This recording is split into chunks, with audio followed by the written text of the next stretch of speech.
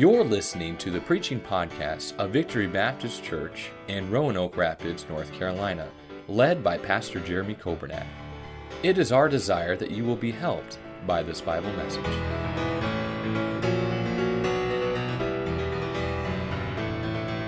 Philippians 3 in your Bibles. We started last week in this lesson on joy in suffering. And we're going through the whole series, Joy for the Journey. And we've talked about there's joy in salvation. I'm glad I'm saved. I'm glad I'm going to heaven. And I'm glad that I don't hope so. I don't think so. I don't think maybe, probably, maybe, sort of, kind of so. I'm glad I know that I'm going to heaven. And that's reason to have joy. I'm glad there's joy in serving God. There's joy in sowing and knowing that there's a harvest coming. There's the secret of joy, and that's found in knowing Jesus and having a real and genuine relationship with Him. And I've enjoyed this series on joy. Last week we said there's joy in suffering.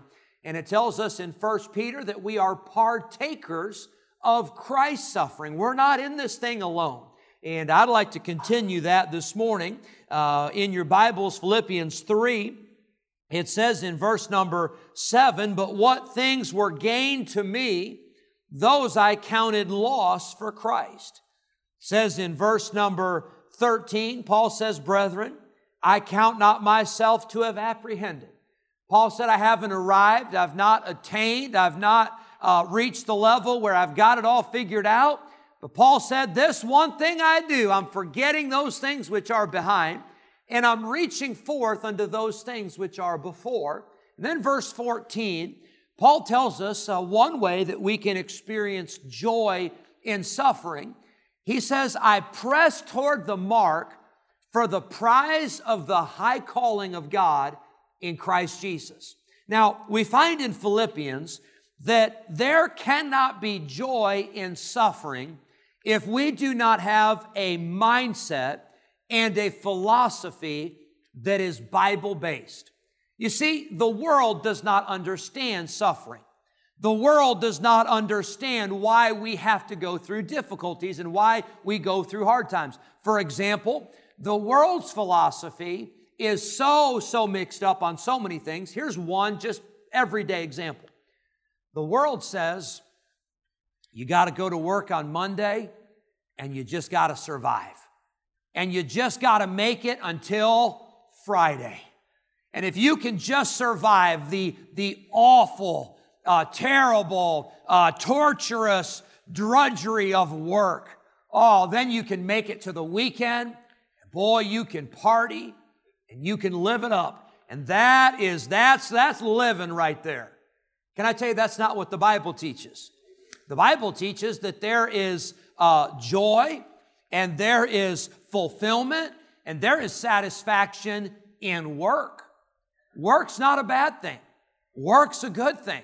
As a matter of fact, God created Adam, and even before the fall, even before sin, God put Adam in the garden and He put him to work. You see, but the world's philosophy is all mixed up.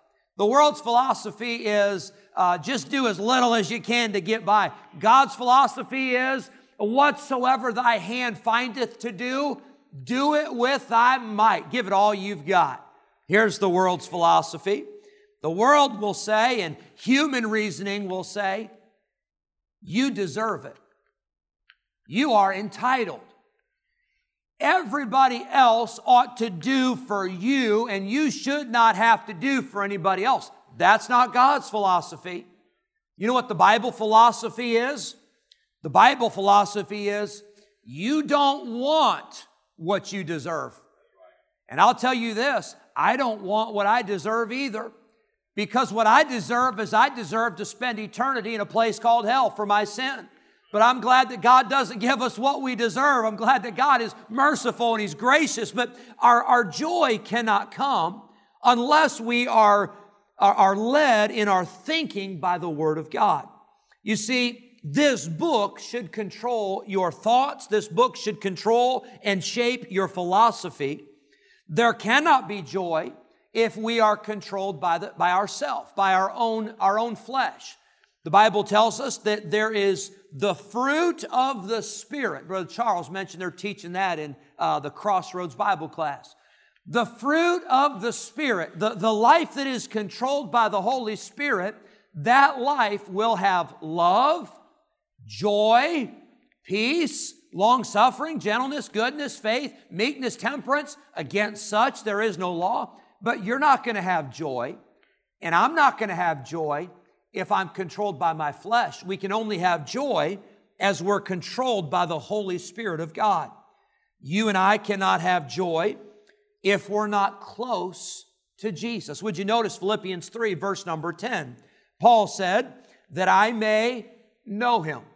That ought to be the desire of every one of us. I want to know Christ.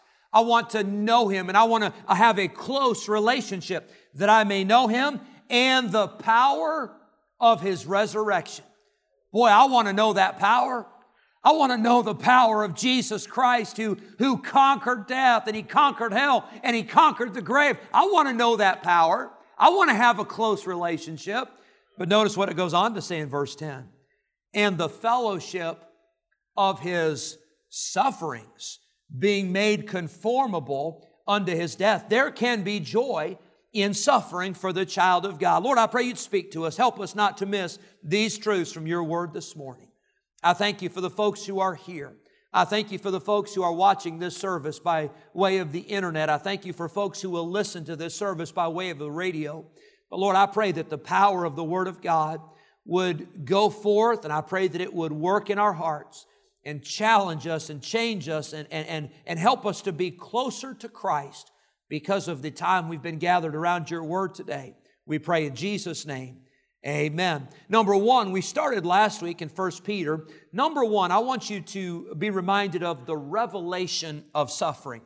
In 1 Peter 4, you don't have to turn there, but the Bible tells us that we are partakers of Christ's suffering.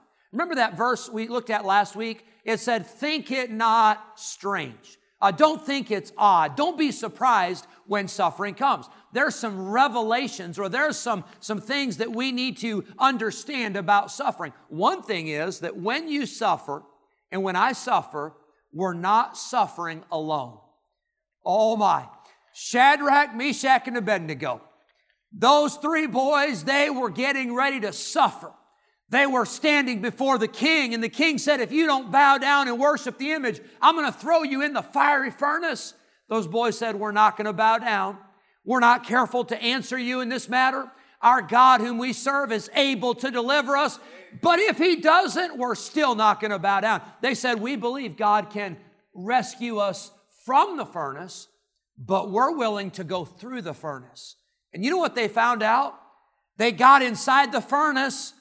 Everybody thought it was over, but they found out that God was with them, not just outside the fire, God was with them in the fire. And the king said, I see 4 men. We only threw 3 guys in there, but the form of the 4th is like the Son of God, and there was no harm to them. They didn't even smell like smoke, and God took them through the furnace. You may be here today, and you may be going through a fiery trial. You might be going through a furnace. And maybe you're praying that God would allow you to escape that. Maybe you're looking for a way around it. Or maybe you're looking for God to redirect things. God may have you go through the furnace. God may have you go through the trial. But I've got news for you. You will not suffer alone, because God has promised, I will never leave thee nor forsake thee. You're not alone. Oh, rejoice in the Lord. He makes no mistake. He knoweth the end of each path that I take. I'll tell you, I don't know what's going to happen next year. I don't know what's going to happen next month. I don't even know what's going to happen tomorrow. I don't know what's going to happen at noon today. But God does. And He already knows the end. He already knows what's going to be on the other side. And the revelation of suffering is that you are not alone. God is with you. Secondly, I'd like for you to turn with me to Colossians chapter 1. You're in Philippians. It's the next book. Colossians 1, we see the redemption of suffering. Colossians 1, verse number 11, it says, strengthened with all might, according to His glorious power, unto all patience and long suffering with joyfulness. We can have a joy even with long suffering, even with enduring trials, and even with enduring suffering. Verse number 12, giving thanks unto the Father, which hath made us meet to be partakers of the inheritance of the saints in light. Friend, I want to remind you, we're not just partakers of the suffering with Christ, we are partakers of the inheritance of Christ and all the riches of God in glory. And I'm glad that we are a part of the family of God. We are children of God. We are joint heirs with Christ. And there's an inheritance that's waiting for God's people. Verse 13, who hath delivered us from the power of darkness and hath translated us into the kingdom of His dear Son, in whom we have redemption through His, what's the next word there, verse 14? Through His blood. Now hang on. The Bible says that we have redemption and it's through His blood. Now we're going to talk about this tonight around the Lord's Supper, but I want to remind you the reason you have redemption, the reason that I have been saved, the reason I've been redeemed is because Jesus was willing to suffer for you and for me on the old rugged cross. He was willing to shed His blood, and there's the redemption that comes through suffering because Jesus was willing to pay the price. That old commercial used to say all these different things that you could buy and you could experience, and then it would say, and there's some things that money cannot buy. And for everything else, there's whatever credit card or whatever it was, I want to tell you, there are some things that money cannot buy. And one of those things is salvation. All the money in the world couldn't buy your salvation. All the riches in the world and all the treasures in this world could not pay the price to redeem you, to buy you back from sin. But I'm so glad that the precious blood of Jesus was shed, the blood was applied, the price was paid, and redemption was complete because Jesus was willing to suffer so that you and I could be saved. Hallelujah for that. Boy, I tell you what, I'm glad that there's joy because Jesus suffered so that you and I could have eternal life. There's the redemption of suffering. The price had to be paid.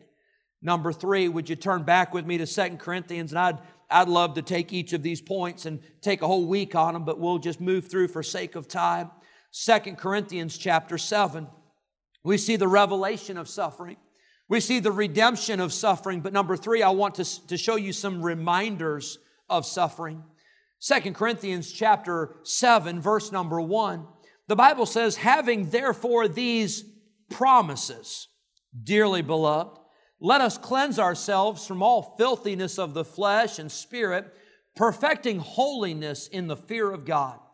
Receive us. We have wronged no man, we've corrupted no man, we've defrauded no man. I speak not this to condemn you, for I have said before that ye are in our hearts to die and live with you. Great is my boldness of speech towards you. Great is my glorying of you. Notice verse 4. I am filled with comfort. I am exceeding joyful in all our tribulation. Now, hang on. That's so contrary to the world's thinking. Paul tells the church at Corinth, he said, I'm exceeding joyful even though we're going through a lot of tribulation.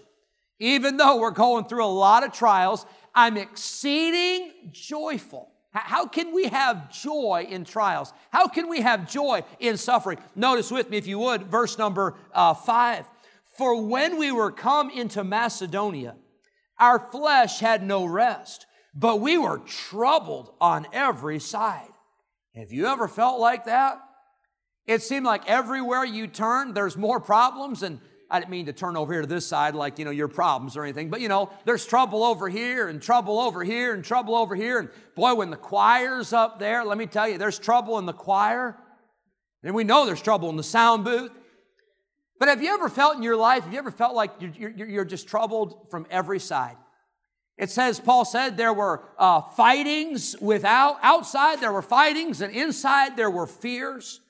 Verse 6, nevertheless God, that comforteth those that are cast down, comforted us by the coming of Titus. And not by his coming only, but by the consolation wherewith he was comforted in you when he told us your earnest desire, your mourning, your fervent mind toward me, so that I rejoiced the more. Now hang on.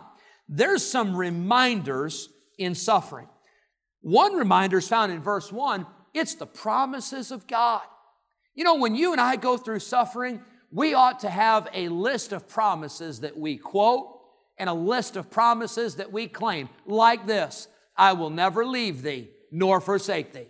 I can do all things through Christ, which strengtheneth me. We ought to have some lists like, thou art with me, thy rod and thy staff, they comfort me. We ought to have some promises that we claim. There's the reminder of God's promises. But verse 6, I see, there's the reminder that God brings comfort. God brings comfort and consolation in our suffering. And not only that, but God wants to comfort you and God wants to comfort me. But God wants to use us to comfort somebody else. Did you notice what it said in verse 6 and 7? Paul said, Titus came and he comforted you and you comforted him. And that's why we're here as Christians. We're here to tell people about Christ, and we're here to encourage and to uplift and exhort and be a blessing. You know, if we're not careful, here's the attitude. And I'm guilty. We're all guilty. But if we're not careful, here's the attitude. I come to church and I'm just waiting for somebody to comfort me. I've had a rough week. It's been hard. And I hope people realize all the things I'm going through. And I hope people realize how hard I've had it. And if they don't realize it, I'm going to tell them all about it. And if they don't catch it first time around, I'm going to start again. I'm going to tell them how bad I've got it. And I'm waiting because I need some comfort.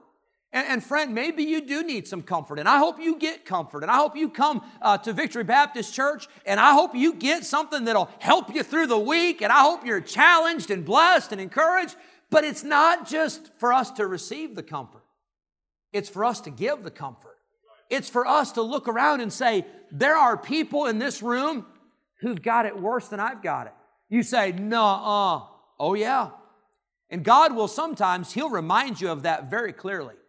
There have been days when I've been feeling sorry for myself or I've been having a bad day, and I know it's the Lord. But He'll bring somebody across my path, and after I spend some time with that person, I walk away and I say, Lord, please forgive me for ever thinking that I had it bad. Lord, forgive me for ever complaining because I've got it 100 times better than somebody else and what they're going through. And God wants to use us to comfort one another. There's the reminders of suffering. Number 4, I see it in 2 Corinthians 8, the very next chapter. Moreover, brethren, we do have you to wit of the grace of God, or to know of the grace of God bestowed on the churches of Macedonia.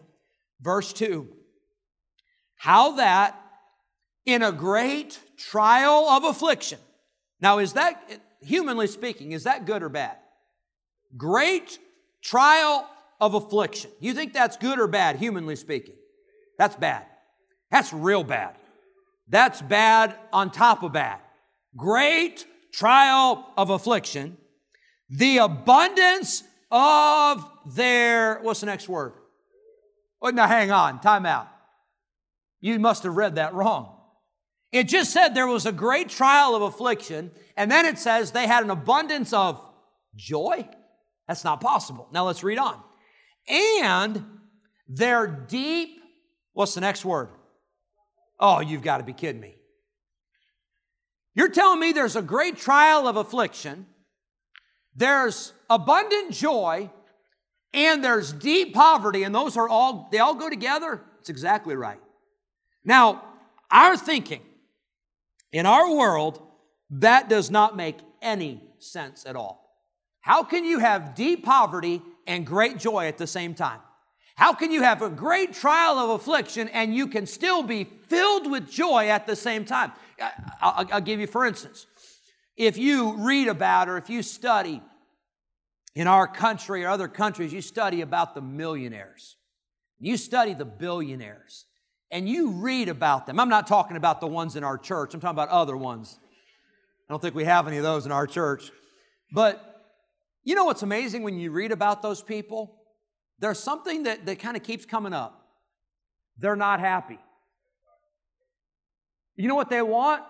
More. You say, but wouldn't they be happy when they got $1 million? Oh, no. Once you get $1 million, you got to have 2. And once you get 2, you got to have 3. And wouldn't they be happy once they get this mansion? Oh, no, because after you get this mansion, you got to have this mansion. And wouldn't they be happy after they got this car? Oh, no, because then you got to have this car. And would they be happy? Oh, no, because things will never satisfy.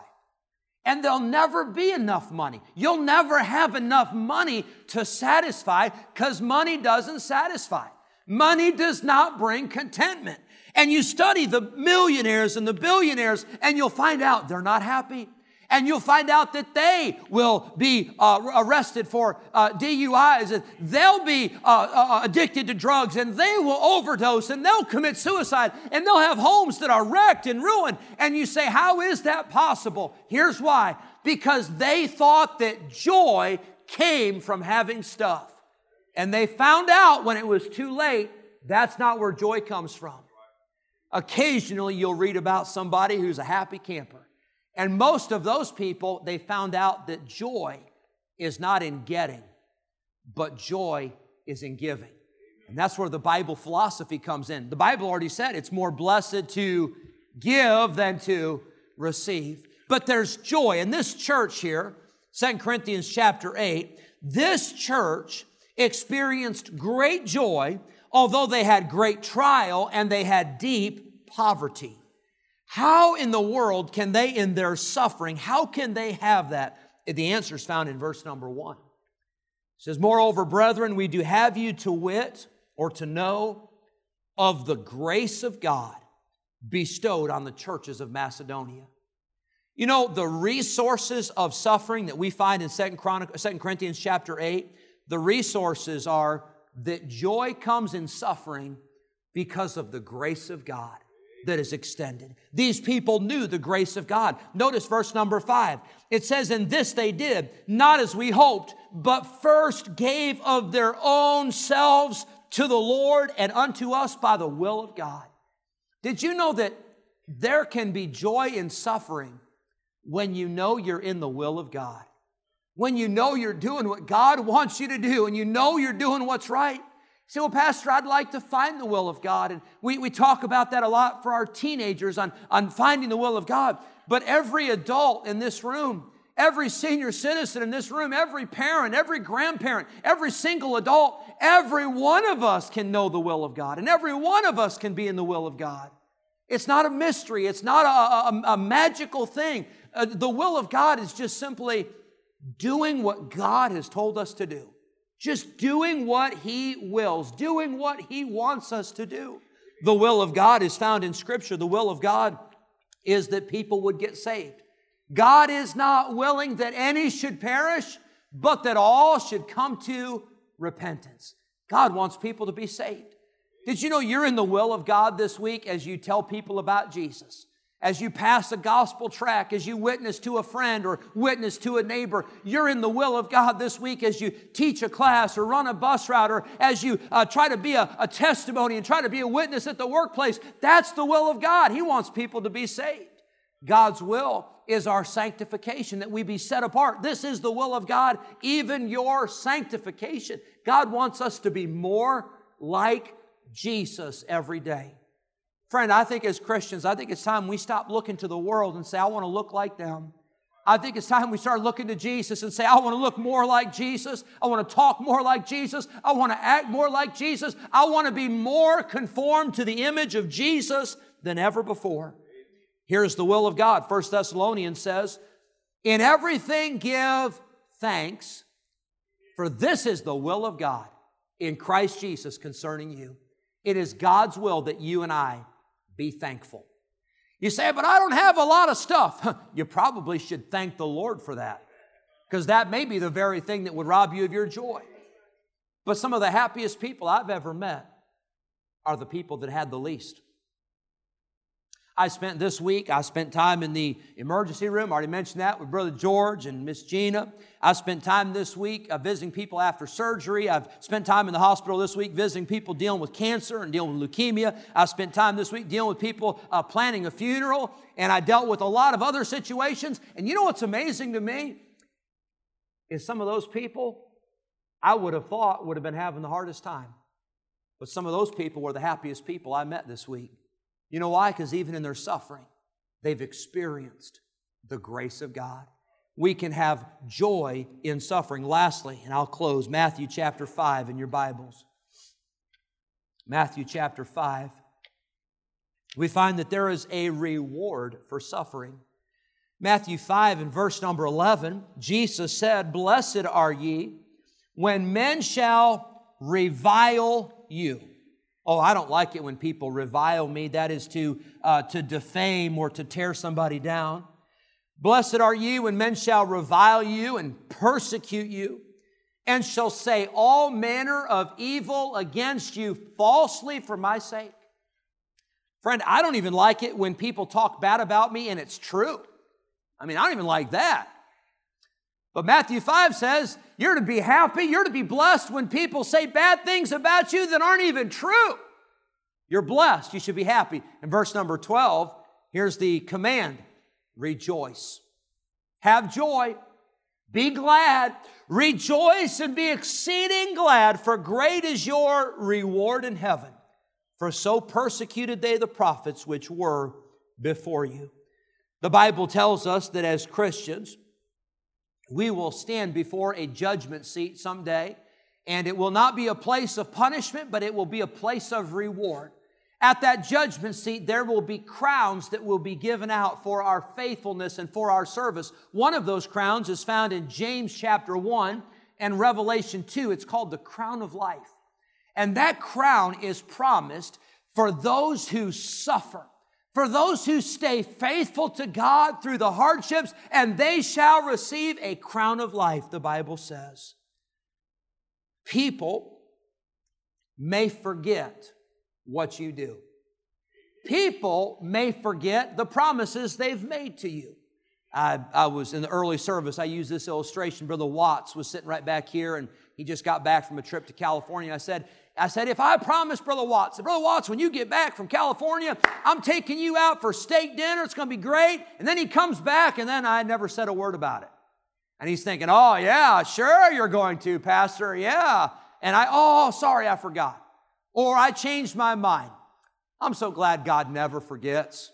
I'm glad God never changes His mind. And I'm glad that God always delivers what He promises. And there's a reward. There is a reward for those that would suffer. In 1905 in South Africa, there was discovered the largest diamond in history to be found. It weighed 3,106 carats. 3,000 carats. That's how much this thing weighed. I think they said it was about the size of a guinea pig. That's how big that diamond was. It was so big, and it was so valuable, it was almost not practical. So they commissioned for a jeweler to cut it up, and they cut it into about 10 different pieces.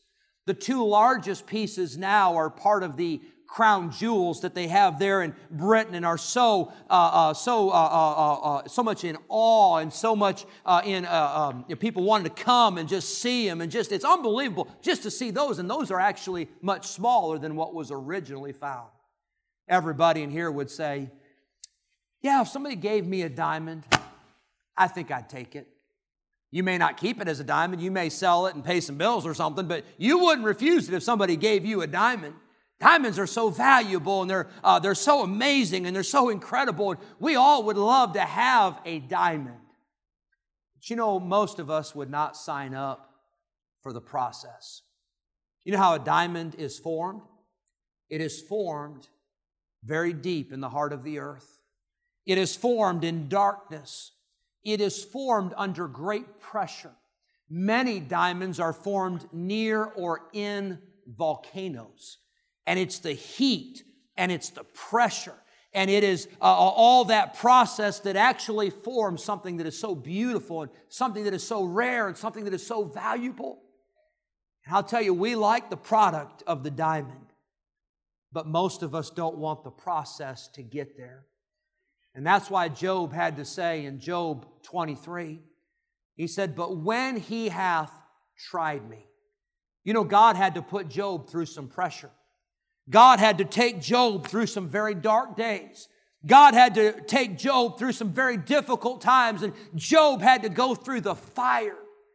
But when he came out of that fire, he came forth as gold. And I want to tell you, there's a reward. There is a blessing. There is a promise for those that suffer. 1 Peter 1, that the trial of your faith, being much more precious than of gold that perisheth, though it be tried with fire, might be found unto praise and honor and glory at the appearing of Jesus Christ. You know, when we stand before the Lord, and this life is over, and our time on earth is done, and we stand before the Lord, and we look at the suffering we've gone through, but then we hear those words, "Well done, thou good and faithful servant." I want to tell you, it'll be worth it all. There's not one person in here who will say, "I wish I hadn't gone through that suffering." We'll say, "I'm glad I did, and I'm glad I was faithful," and we'll be rewarded. Thank you for listening to the preaching podcast of Victory Baptist Church in Roanoke Rapids, North Carolina, led by Pastor Jeremy Coburnett. For more information about our ministry, please visit our website at vbcrr.org. May God bless you as you serve Him this week.